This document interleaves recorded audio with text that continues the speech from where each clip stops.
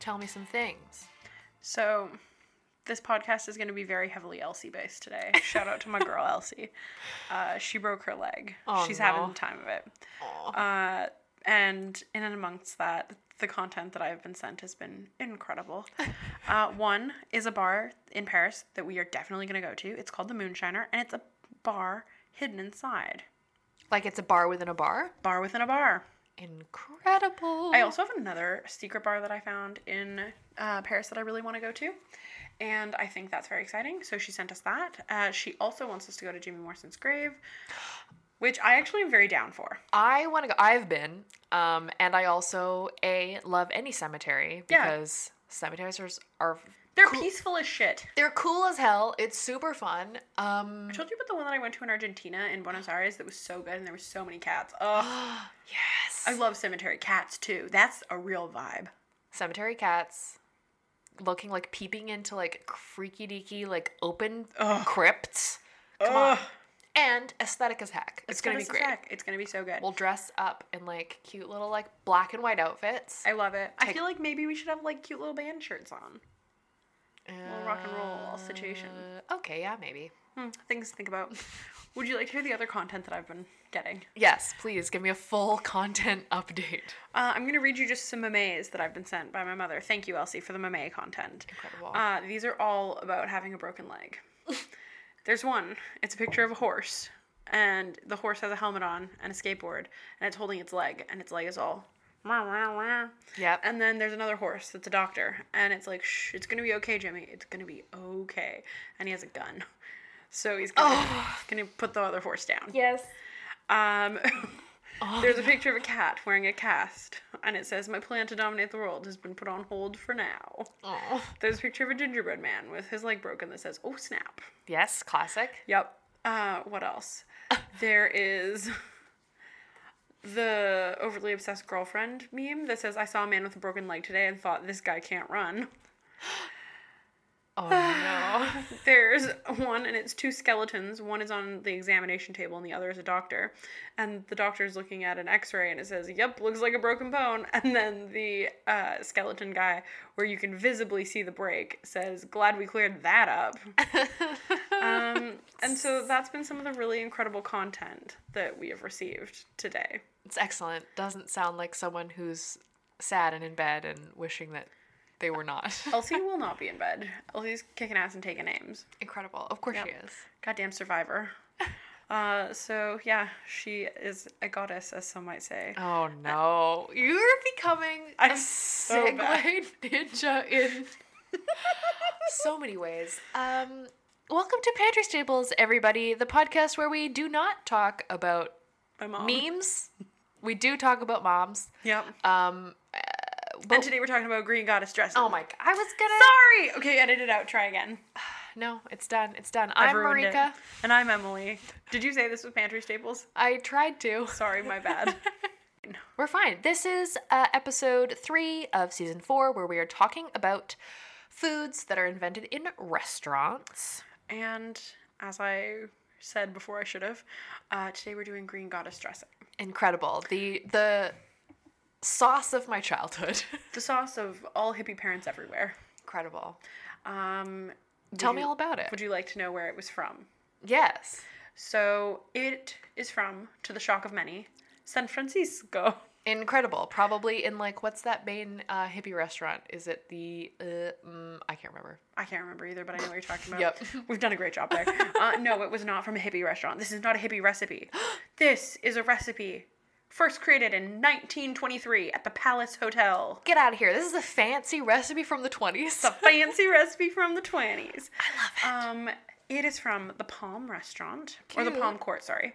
But it's also maybe known as the Garden Court. It was unsubstantiated. Palm Garden. Whatever.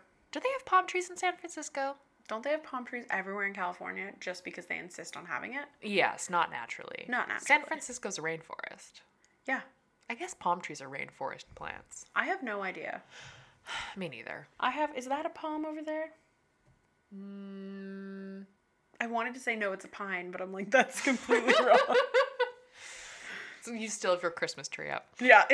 Spoiler alert. No, I don't. Don't worry, guys. Although I would have liked to. My Christmas tree looked incredible this year. I will not stop talking about my Christmas tree. We've already talked about it. Okay. It's fine. You do not have a Christmas tree in I your don't living have a room. Christmas tree. I think that's a yucca. I don't think it's a yucca for some reason. Oh, all I right. had really bad luck with the yucca. Yucca lucca. Yucca lucca. Okay, anyways. So, green goddess dressing. Yes. Created in the Palace Hotel restaurant in 1923 by chef Philip Romer. Fancy. He created it as a tribute to actor George Arliss, who was starring in a play at the time entitled The Green Goddess.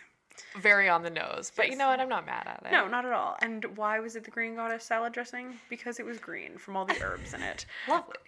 So it was either that he made it as a tribute or George Arliss came into the restaurant and was like, huh, you should make something for me.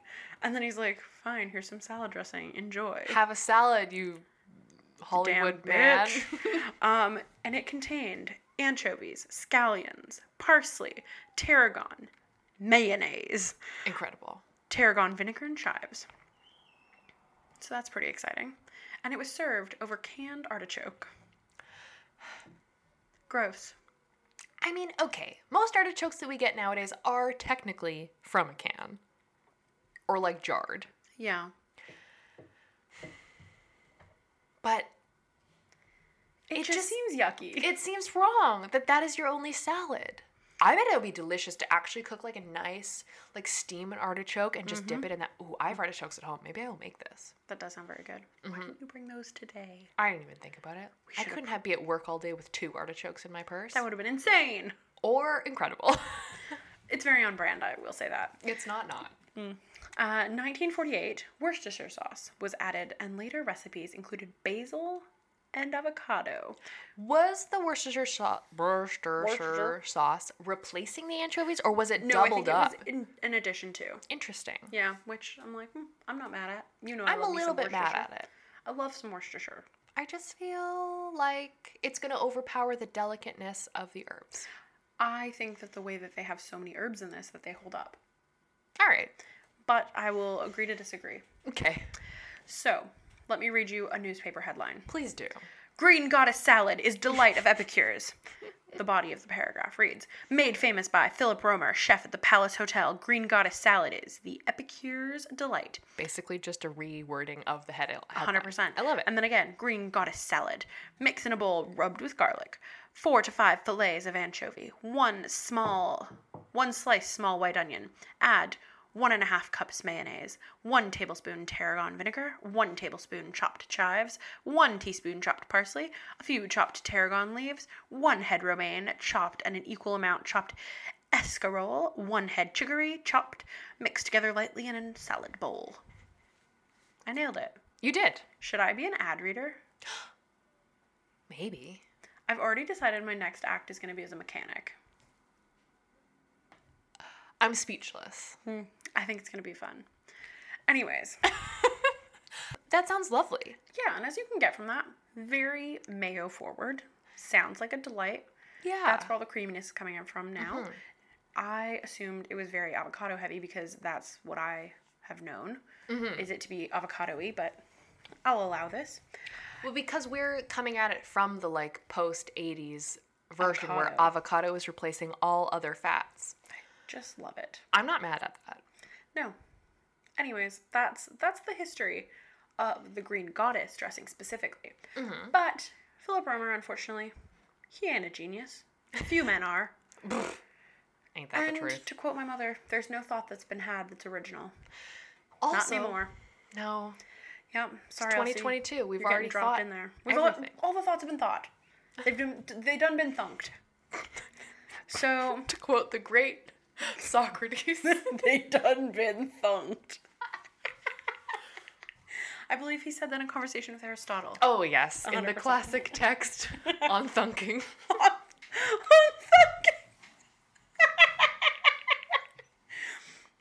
Also, on a total side note, did you edit this out? But did you know that Caitlin calls me the Wicked Witch of the West End because of my cackle? Which I think is very funny. Incredible.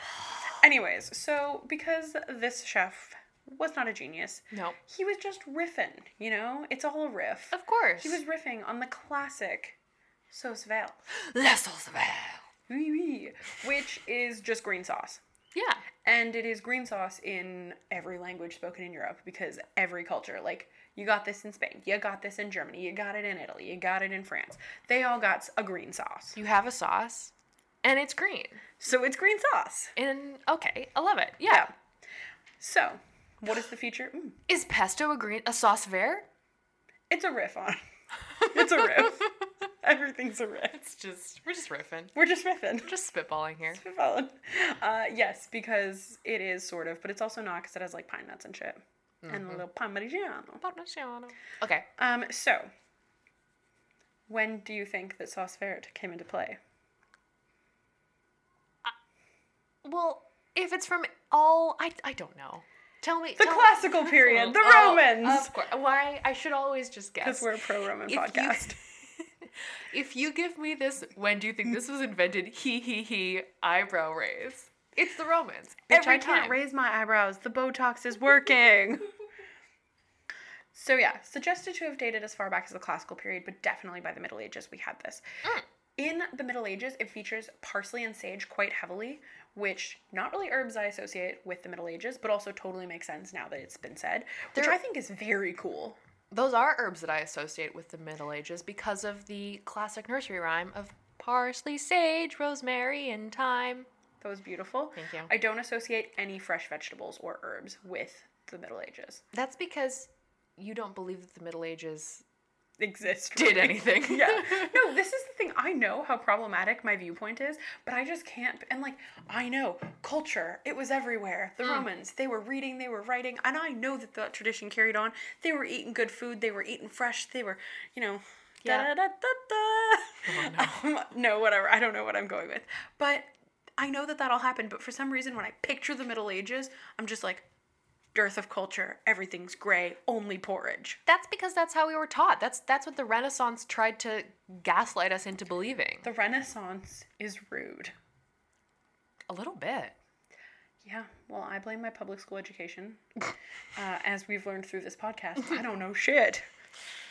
And I'm a university-educated lady. Don't know how I missed all this stuff. Anyways, so let me tell you a 14th century recipe. Green sauce. Served with a dish of cheese and whole egg yolks, boiled in watered-down wine, with herbs and spices.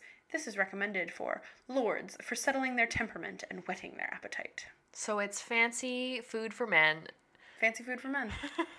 To keep them calm. They're the green goddesses of their day. Aw, sweeties. Aw, so cute. Interesting that they have like an egg yolk, like just the yolk. So were they doing like a very like a fancy, like a cured egg yolk as is popular in like... I kind of feel like the way that it's written, I assume that there's like with all this stuff is like they're making it into like a mayo. Oh. Like that's how I think of it. I don't think it's a cured egg. Yeah, that makes way more sense. Yeah, but I think the writing of this is ambiguous, but that is how it was written down for me, so that's how I told it to you. Okay, fine. Okay, fine. So where did this all start? The Roman legionaries. Oh, They're just out there spreading joy and peace and roads. And syphilis. And destruction and death. To people in the Near East. And they're there and they're like, I like what I'm seeing. Yeah. Let me get some of this sauce. So they took these great ideas and they're like, hey, have you guys seen what we can do with herbs? And I don't know, have you met herbs? Have you heard of tarragon? Have you heard of flavor? Yes, they have. They're very into flavors, Marika. Yes. But the Middle East cooking is also very into flavors and probably had different herbs that they didn't have Exactly. in continental Rome. Yeah. Sure. Yeah. I believe it. So anyways, they took this salad back to Italy, or this sauce back and were like, guys, get a load of this. And then through their subsequent kind actions of spreading peace and roads and syphilis and war and death through Europe, other countries got a taste for this as well. Yes. So Apicius, which is the 5th century CE writer, who his cookbook is one that we've mentioned numerous times on this podcast. The guy for whom Epicure is named? Boom! He mentions in Jus Viride in Avibus, green sauce for fowl. He says it consists of pepper, caraway, spikenard, cumin, bay leaves, a variety of green herbs, dates, honey, vinegar, wine, broth, and oil. Marika, do you happen to know what spikenard is? I can look it up for you right now. Tell me all about the spikenard. Okay, let me do a... By spikenard, do you mean spikenard? Spikenard, Which is how it is spelt? Okay, the quick headline that I get at the top of Google. Spikenard, also called nard. Nardin. And why is Nardin funnier than nard? I don't know. And muscaroot. Nope. Muskroot. I just added an A. Is a class of aromatic amber-colored essential oil. It's like part of the honeysuckles. And it's probably called spikenards because it's spiky and ballish. Okay. Yeah. Right. Very good. Cool. Yes. Just further proof of the Romans being 14-year-old boys. Their entire culture. Incredible.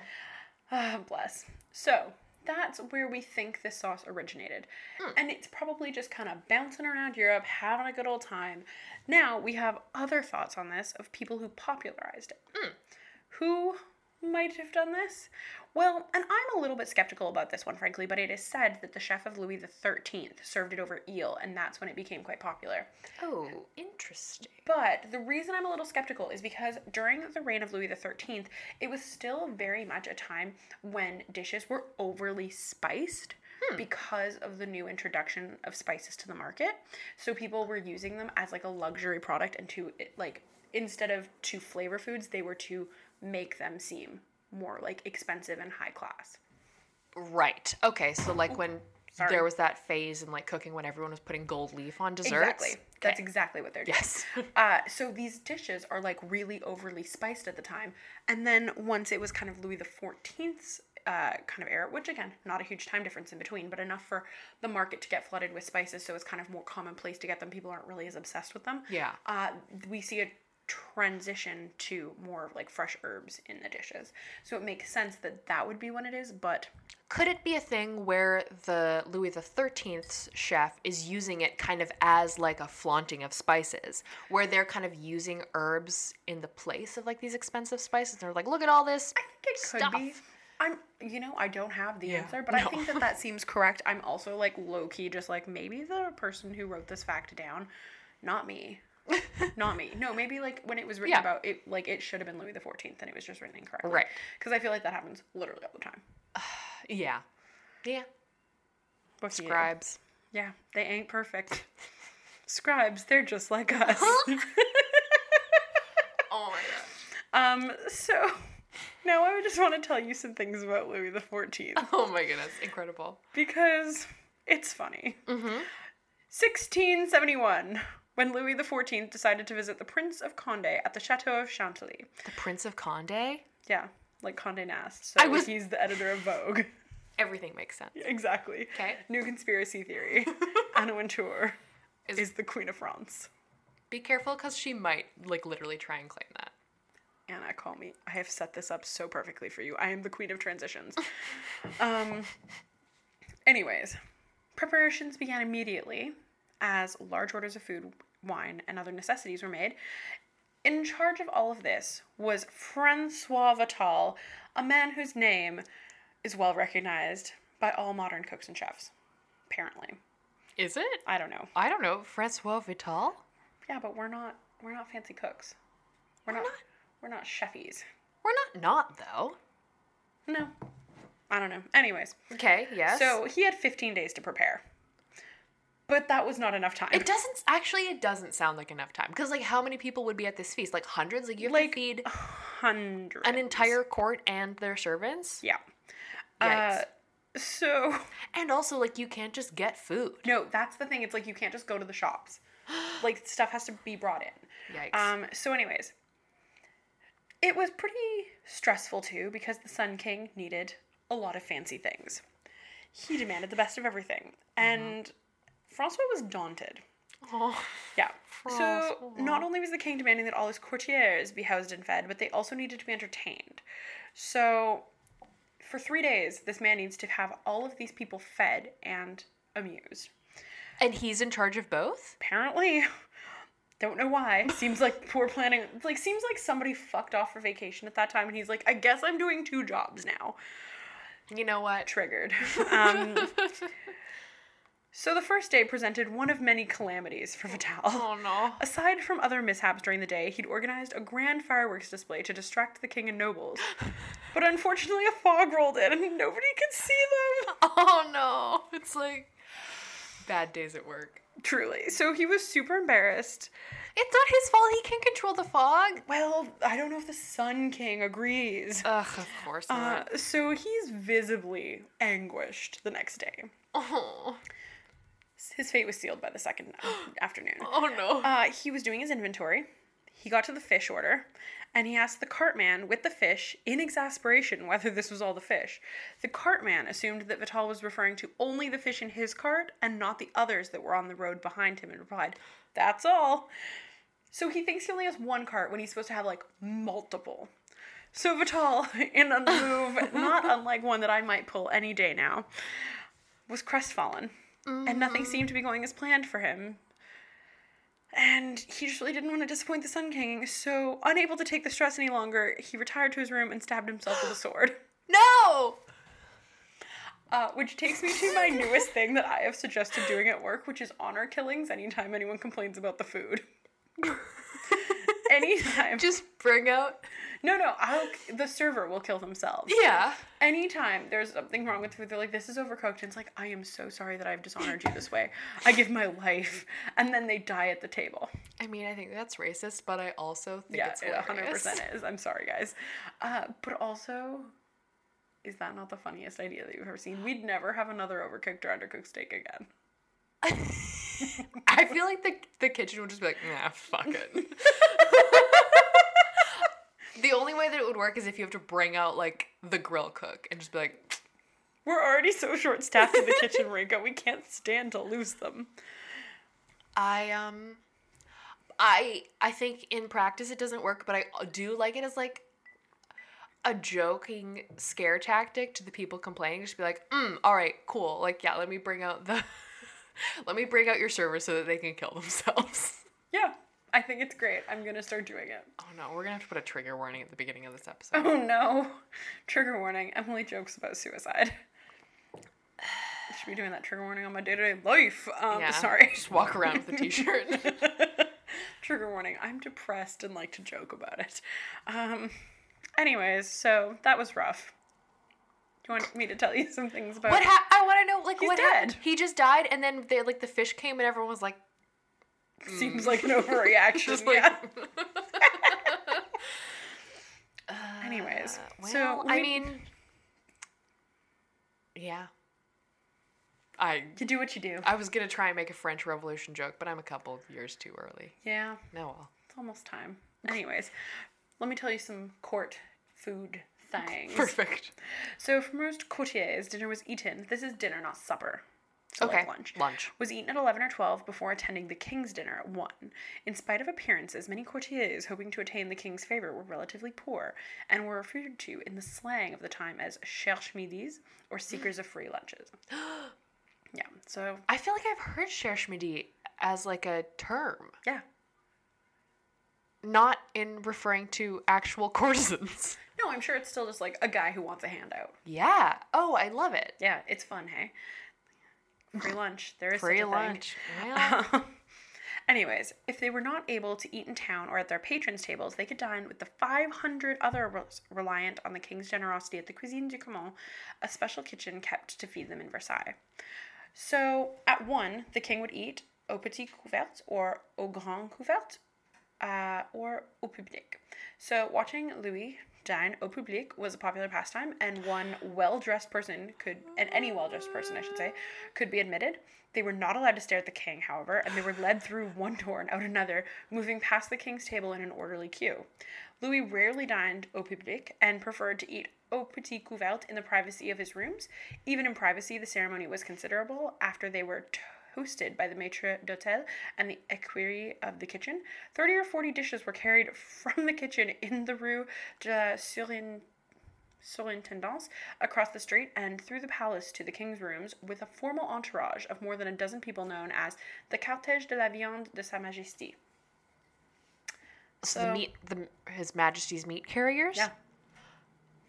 How did, I guess they had cloches. Yeah. But that's like such a far walk. Also, obsessed with the idea of you're like eating in public and people just like file through to watch you but not look at you. Yeah. It's wild. Oh my gosh, France. Royalty. I'm sorry, but there is nothing more absurd than the French royals. Like, They're truly out to lunch. they were murdered for it. Yeah. And, like, no one's shocked. But also, like, Sad. great. You know what? Incredible. Like, I love they the achieved vibe. such heights. And they fell so far. The pinnacle of, yeah. Fancy boys. They flew too close to the sun. The Sun King. Get out. That was good. So let me tell you about dinner. Supper, I should say. Yes. The supper hour was at 10 o'clock, but the king usually ate much later. 10 p.m.? 10 p.m. Did they have snacks in between? Because that's so long. Wait a second. Okay, fine. Thank you. Supper was his favorite part of the day, and the court was awed by the amount of food he could eat. An average supper for King Louis XIV, the Sun King, might include 4 plates of soup, a pheasant, a partridge, ham, mutton, salad, pastry, fruit, hard-boiled eggs. Although he retired to bed soon after supper, he would be met there with an en-cas de nuit, a snack meant to sustain him till morning. This would include 2 bottles of wine, water, 3 loaves of bread, and perhaps 3 cold dishes. No. Which, frankly, why are people not meeting me at bedtime with that? 3 loaves of bread? I could eat 3 loaves of bread at dinner or at bedtime. Anyways, it was very common in court to, like, have a lot of small little snacks, and people's rooms often contained, like, trays laden with snacks that they would eat from, and that's why the meals were so far apart. But he never ate in between, obviously, because he ate so fucking much. And, like, made it a sport where it's like, look at me, but don't look at me, eat all this food.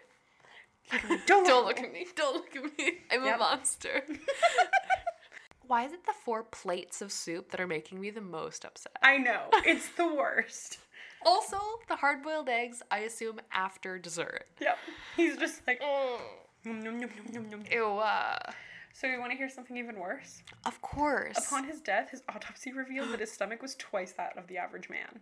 I mean, clearly. Duh. Also, they did autopsies in the Yeah. 17th century? Wild, hey? Apparently, and this was something else I read, that it's like there was some tradition upon, like, for the royals in France where their, like, innards were divided into, like, 3 separate portions. Like, the intestines were done one way and their hearts were embalmed, and, like, something else was something else. Like, there was a very specific way that their bodies were cared for after death. Oh, like they're getting all Egyptian with it almost. They're not Like, getting quite Egyptian with it, but they're not doing funny, weird things. huh. Yeah.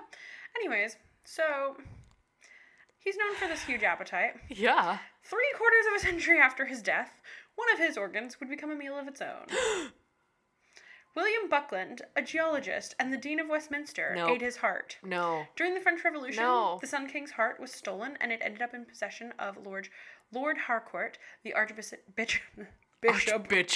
Archbishop of York. Nope. The story goes that William Buckland visited Harcourt in 1848, learned of the mummified heart. He reportedly couldn't resist a taste, so he gobbled it up. No. It's unclear whether he asked permission to eat it or simply swallowed it on impulse. I'm sure he did. His behavior wasn't out of the ordinary for the scientist, who was so obsessed with strange food that he vowed to eat a piece of every single creature from the animal kingdom. No. And the heart of a king was apparently too good to pass up. Oh my gosh. What year is this? What year did I just say? It was 1848. Ugh, of course it is. They're so weird. Yeah, so... Like, that is the 19th century version of, like, tech bros, like, trying to get, like, the opposite of food, which is just, like, living off of, like, Soylent. Mm-hmm. But it's just, like, it's just a flex. It's such a flex. Can you imagine me like, yeah, I ate King Louis' heart. It ain't no thing. Just be Chewy. like, ask me about, he just got has a big shirt that says, ask me about the time I ate King Louis' heart. Men love conversation shirts, so it wouldn't surprise me. So that's everything I have to tell you about Green Goddess dressing. What a We turn. strayed so far from the light Thank goodness. that It's we been a long ended time. into the Sun King's realm. You know what? We've been on topic for so many seasons. Thank you. Anyways, Tell us about, the weirdest thing you've eaten. I guess. No, I'm dead curious. I want Okay, yeah, I do. And that would be on our Instagram at Pantry Staples Pod. Please follow us there. Rate, review, subscribe. Tell your friends. Tell your foes. Do all the things. Okay, we'll talk to you soon. Yeah, or like in 2 weeks, as we usually do. Okay, bye. Bye.